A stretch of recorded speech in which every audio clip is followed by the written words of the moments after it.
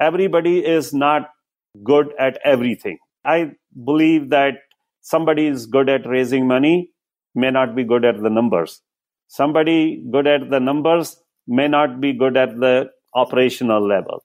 So I think delegating the duties, it works best for the syndication process.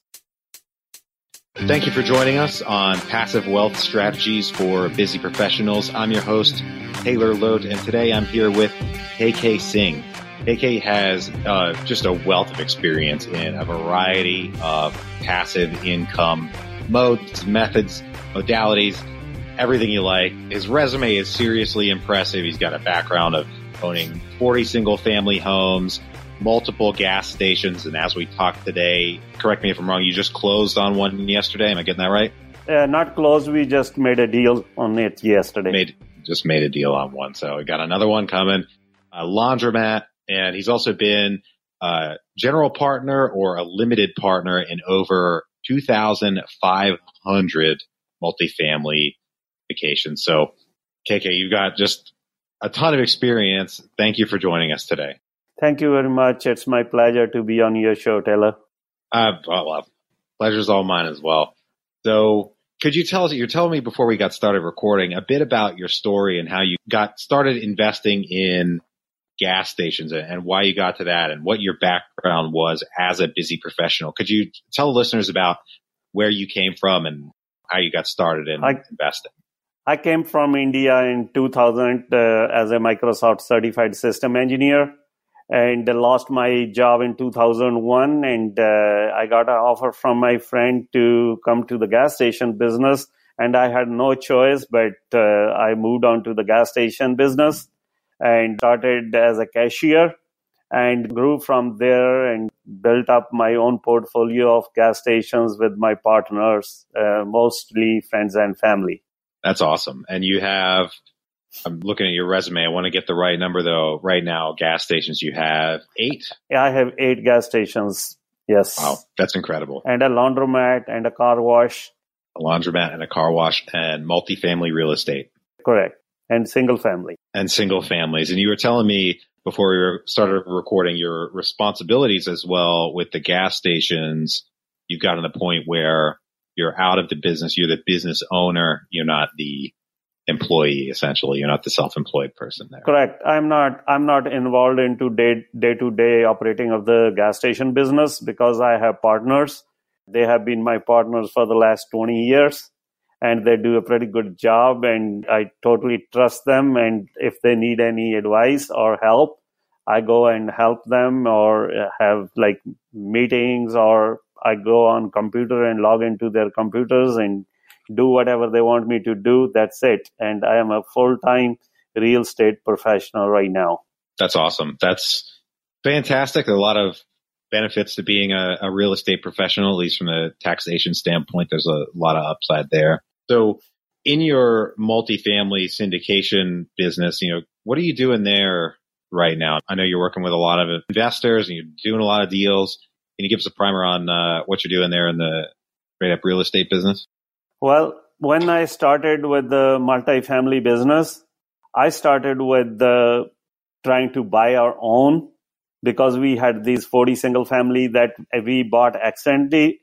And I have told my story how I got into those 40 single family by accident on several other podcasts. So I'm not going to repeat here, but immediately we bought these single family houses. I realized that we should go multifamily because we wanted to scale. And I actually had the passion for the real estate, which I didn't know until we bought these properties.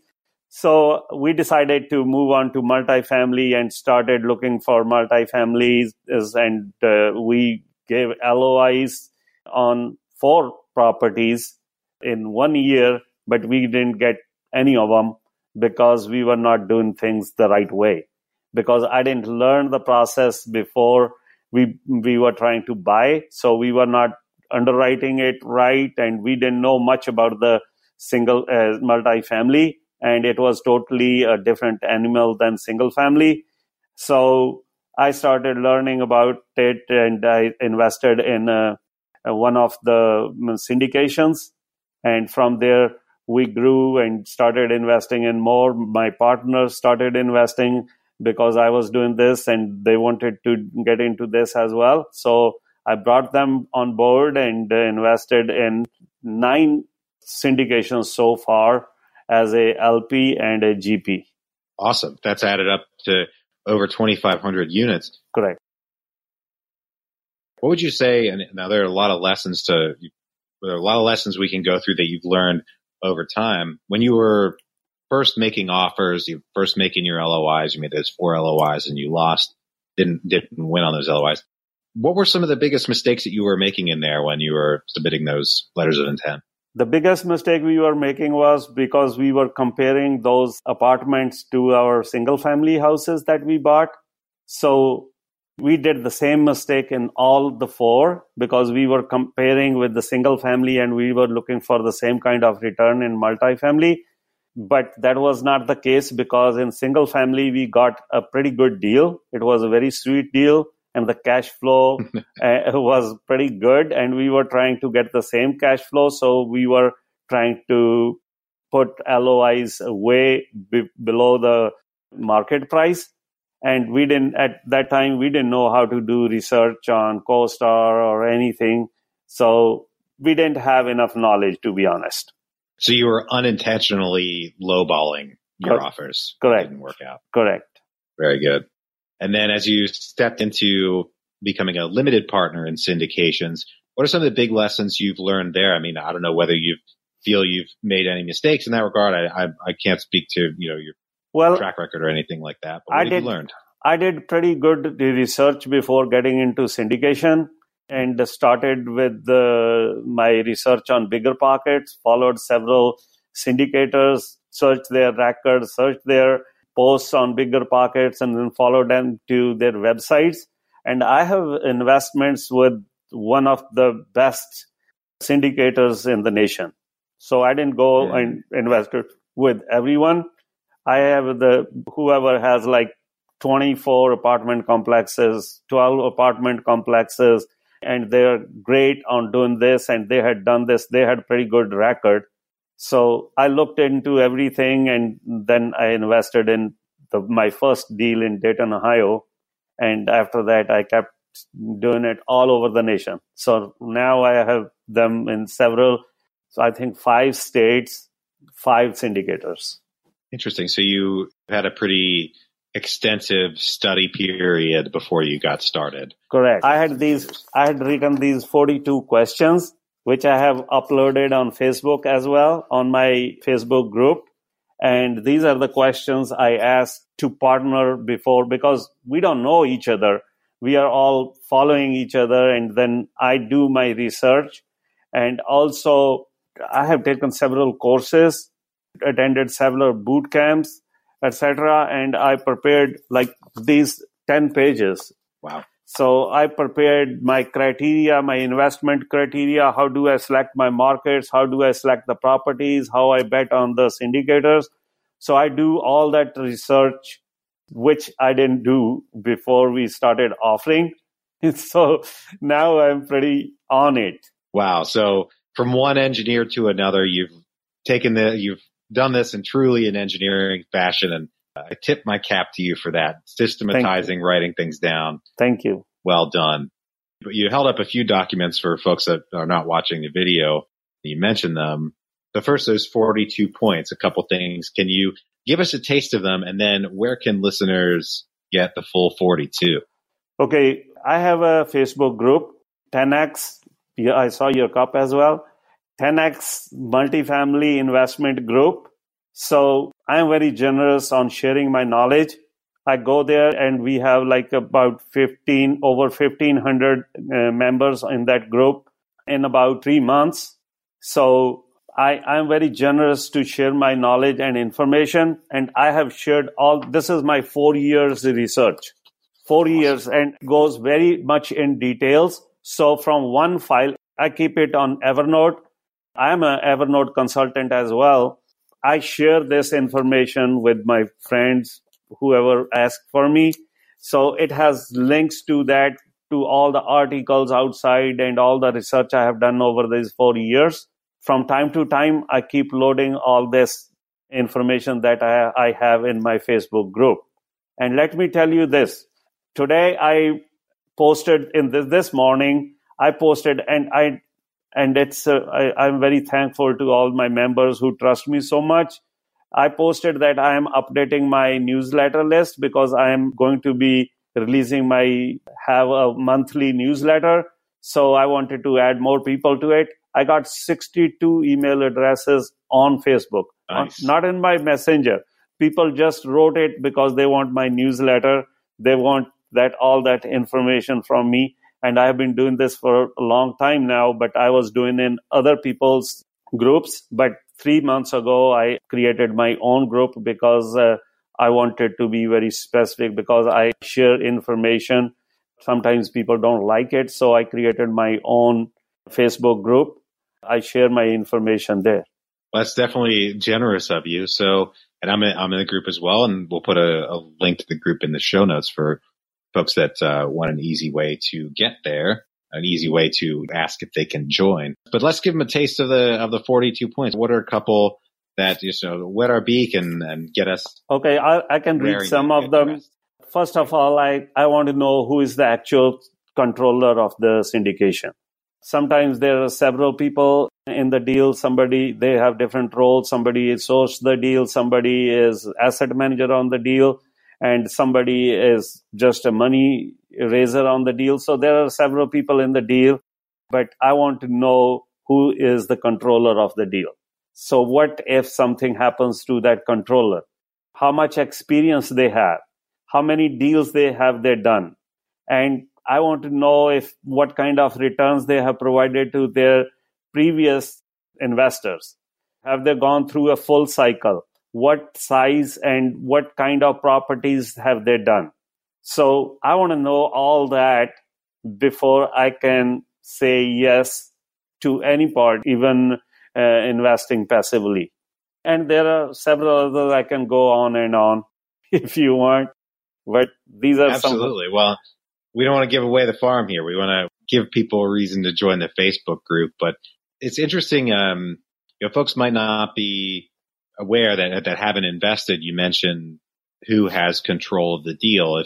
If folks have just been limited partners or they're just thinking about investing in syndications, they might not know that general partnerships have delegations of responsibilities and roles, and different people handle different things. So could you expand on that a little bit, and maybe a little bit include some of your history when you've been involved of good delegation of authority?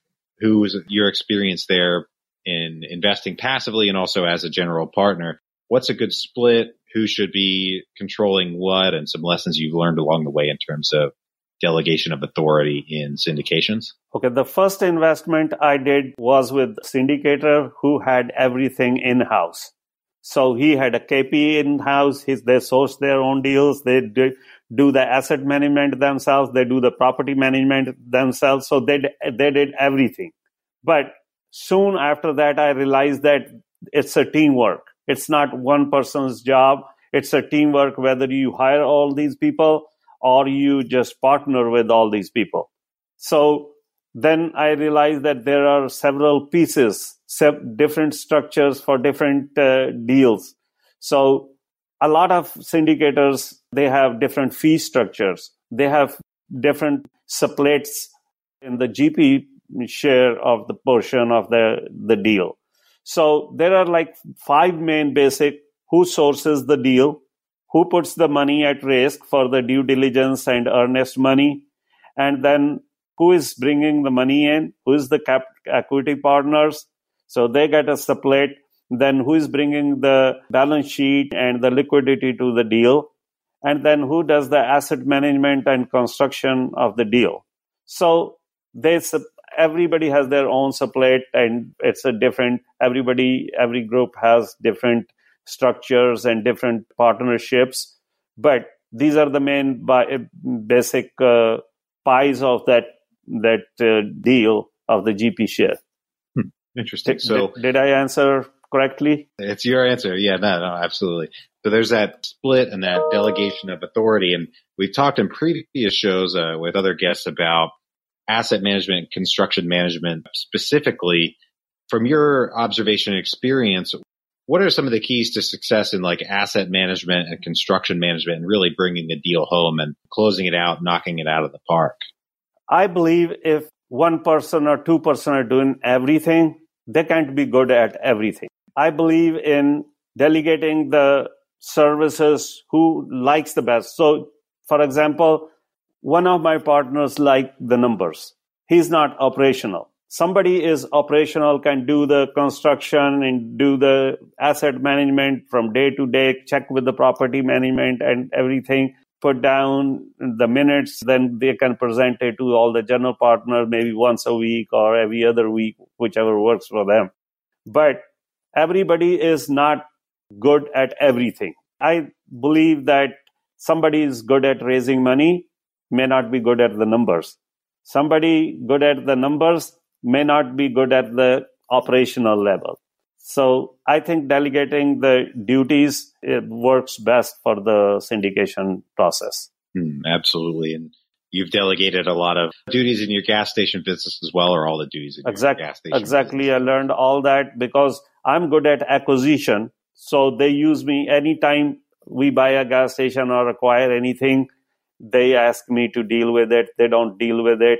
And after the acquisition, we have a system. So we have a proper system. Once the closing day, I don't go there anymore. Then they take it over and they know what to do and better than I do. I have done everything though, but I figured out over these years that I'm good at the evaluation of the business, evaluation of the property, looking at the numbers, calculating the numbers, what the profit is going to be, what the expenses are going to be. So I'm good at that, and I'm good at negotiating skills. I know how to negotiate with the seller. That's what I did yesterday. And once it was signed, LOI was signed right there. I had him sign the LOI right there. And now my partner, she's going to take over and she's going to do the rest of the stuff. She's going to go apply for the licenses and all kind of stuff for the closing, get ready for the closing. And I'm going to go on the closing day and close everything, make sure everything is done right, and then she takes over. Nice. What are some ways that you've applied that experience in acquiring and, obviously running the gas stations? How have you applied that experience to your multifamily business? I mean, number one, are you going and running the numbers now? The number one is the numbers. The numbers are the same, whether it's a gas station, whether it's a NOI is the same. So number one is the numbers, and number two is the teamwork. Again, we discussed it just a minute ago. It's the same thing. I mean, somebody could be good at something. So I knew that I'm good at this, so I applied the same things. And sometimes even my partners don't know that I'm making a deal. Once I'm done making a deal, I tell them, okay, this is your share and this is what you're going to do. Take it over. So I've done this before, and I know how to delegate duties and have them work for them. So basically, they're the operating guys. I'm the acquisition guy. Interesting. So it takes time for everyone to learn what they're good at, right? So how did you learn that you're the numbers guy? Was it just a process of going through and trying all the different roles and realizing, hey, this is the one I'm good at? Or did you need to get there? What happened there and figuring out what you're good at? Okay, when I started 20 years ago in the gas station business, everything was on the papers. With my company that I partnered, first my gas station, I had a 30% share in that gas station, and everything was on papers. And I was a computer guy. So I started in Excel at that time. In 2001, I made a program actually in Excel that we have been using so far up till today. We are using the same program. I keep updating it, but we are using the same program for the last 20 years, and everybody else in our area is using that program. We gave it for free. Wow. Yep. Straight up numbers guy. That's what you're good at. Yep. What is the best investment you've ever made? On the gas station or real estate? Anything. KK Singh, what's the best investment you've ever made? I think I have been lucky enough that whatever investment I have made so far, I mean, every one of them is better than the other one. So interesting. Yeah, we bought a gas station for 50,000 that makes 150,000 every year. Man, how do you do that deal? The deal I did yesterday is in the same town, a mile away from that gas station. Wow. In that business, is that like an off-market type of business? Is that Yes, it is. Brokers? Yes, it is. It's off-market. It's off-market. I got a call from we call him jobber. I got a call from the jobber, and I knew that once this deal goes public, if they start calling, because I got a call because I had a gas station in the same town. And the other thing that we are their best dealers. So we are good operators. They consider us good operators. So he called me. It's like the multifamily. So just a broker calls somebody that can close on the deal, right? They don't call everyone. They call on those people who can close on the deal. And he knew that. And he called me on Friday. I made a deal on Monday at 10 o'clock. I didn't want it to come to the market and lose that deal. Somebody might have offered way more money than I would have, because if it came to the market. The seller started dragging feet when he saw that they're so interested in this deal, because in the same town, we have been very, very successful. And we have been there about 12 years. Wow.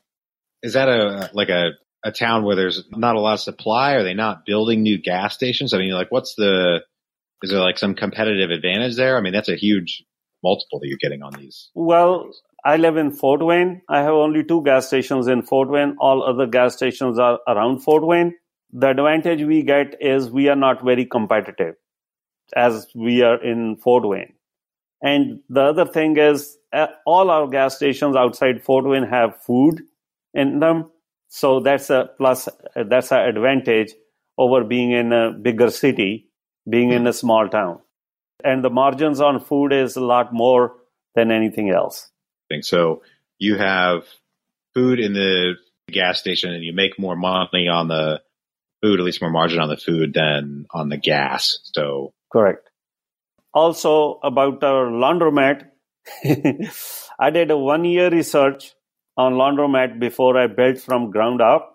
I can pull up all the numbers on my phone. It's connected to my computers in the laundromat. I can stop all the machines from here. I can turn on any machine. I can put money on the card from here from my phone. Wow. Yep. So that's a ton of automation. And I can exactly tell you that because we built it in 2012, we have been owned that for 7 years. I can exactly tell what machine number made how much money in 7 years. That's pretty cool. That's a lot of automation and systems in the business now. As far as the maintenance of those, items and everything, how do you handle that? I mean, do you have, obviously you probably have somebody that does it, but is it like a handyman and somebody?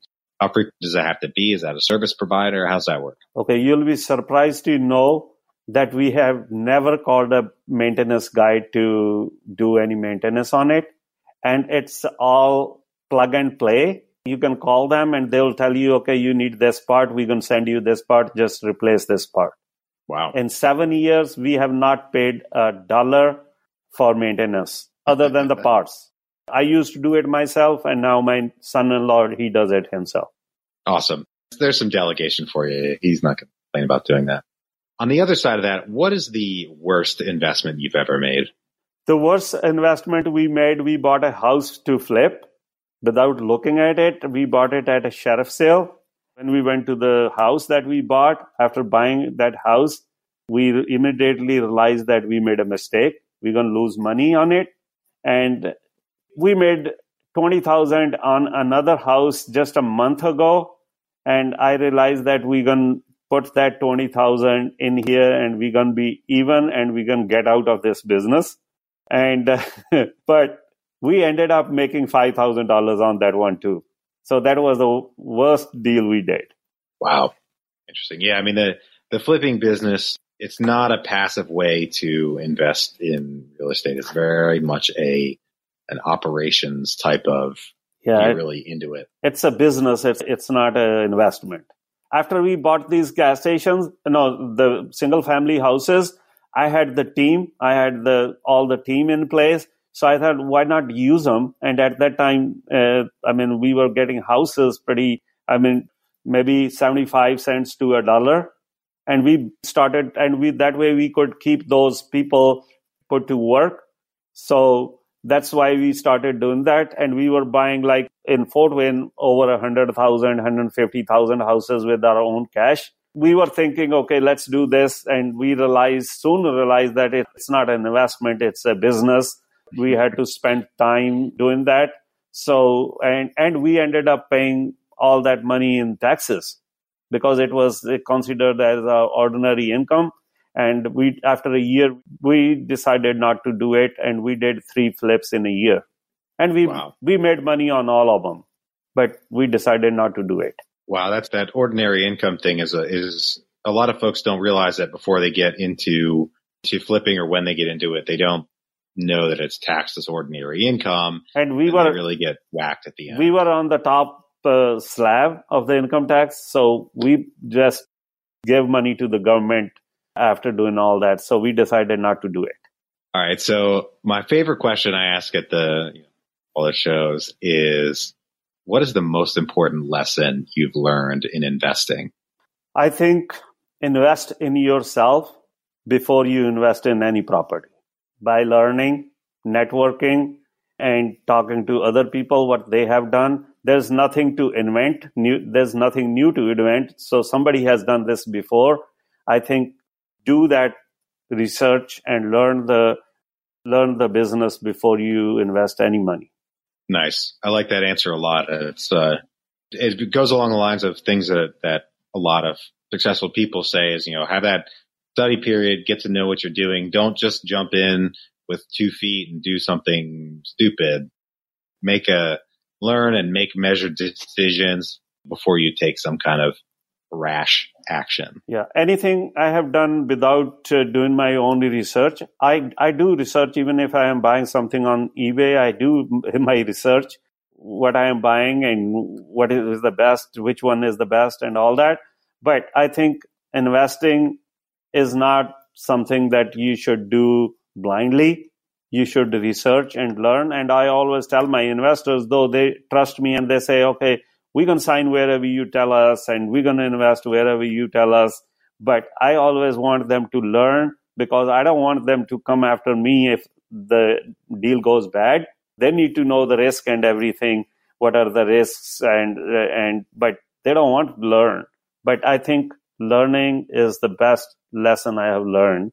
That absolutely must learn the business before you invest in any kind of deal. That's great advice. I talk to a lot of folks who are thinking about investing in real estate, syndications, whatever the thing might be, and they have a lot of fear of missing out. They're afraid of missing. Oh, I've got this deal in my email and it's closing in a couple of weeks, and they need the money now, and I'm just thinking about it. And take your time. Know what you're doing. Look at a bunch of deals before you invest, and you're not going to regret missing a deal more than you would regret investing in the wrong deal and losing money or partnering with somebody that you end up not being good partners with. Yep. Play with paper money before you play with the real money. Yeah. I like that.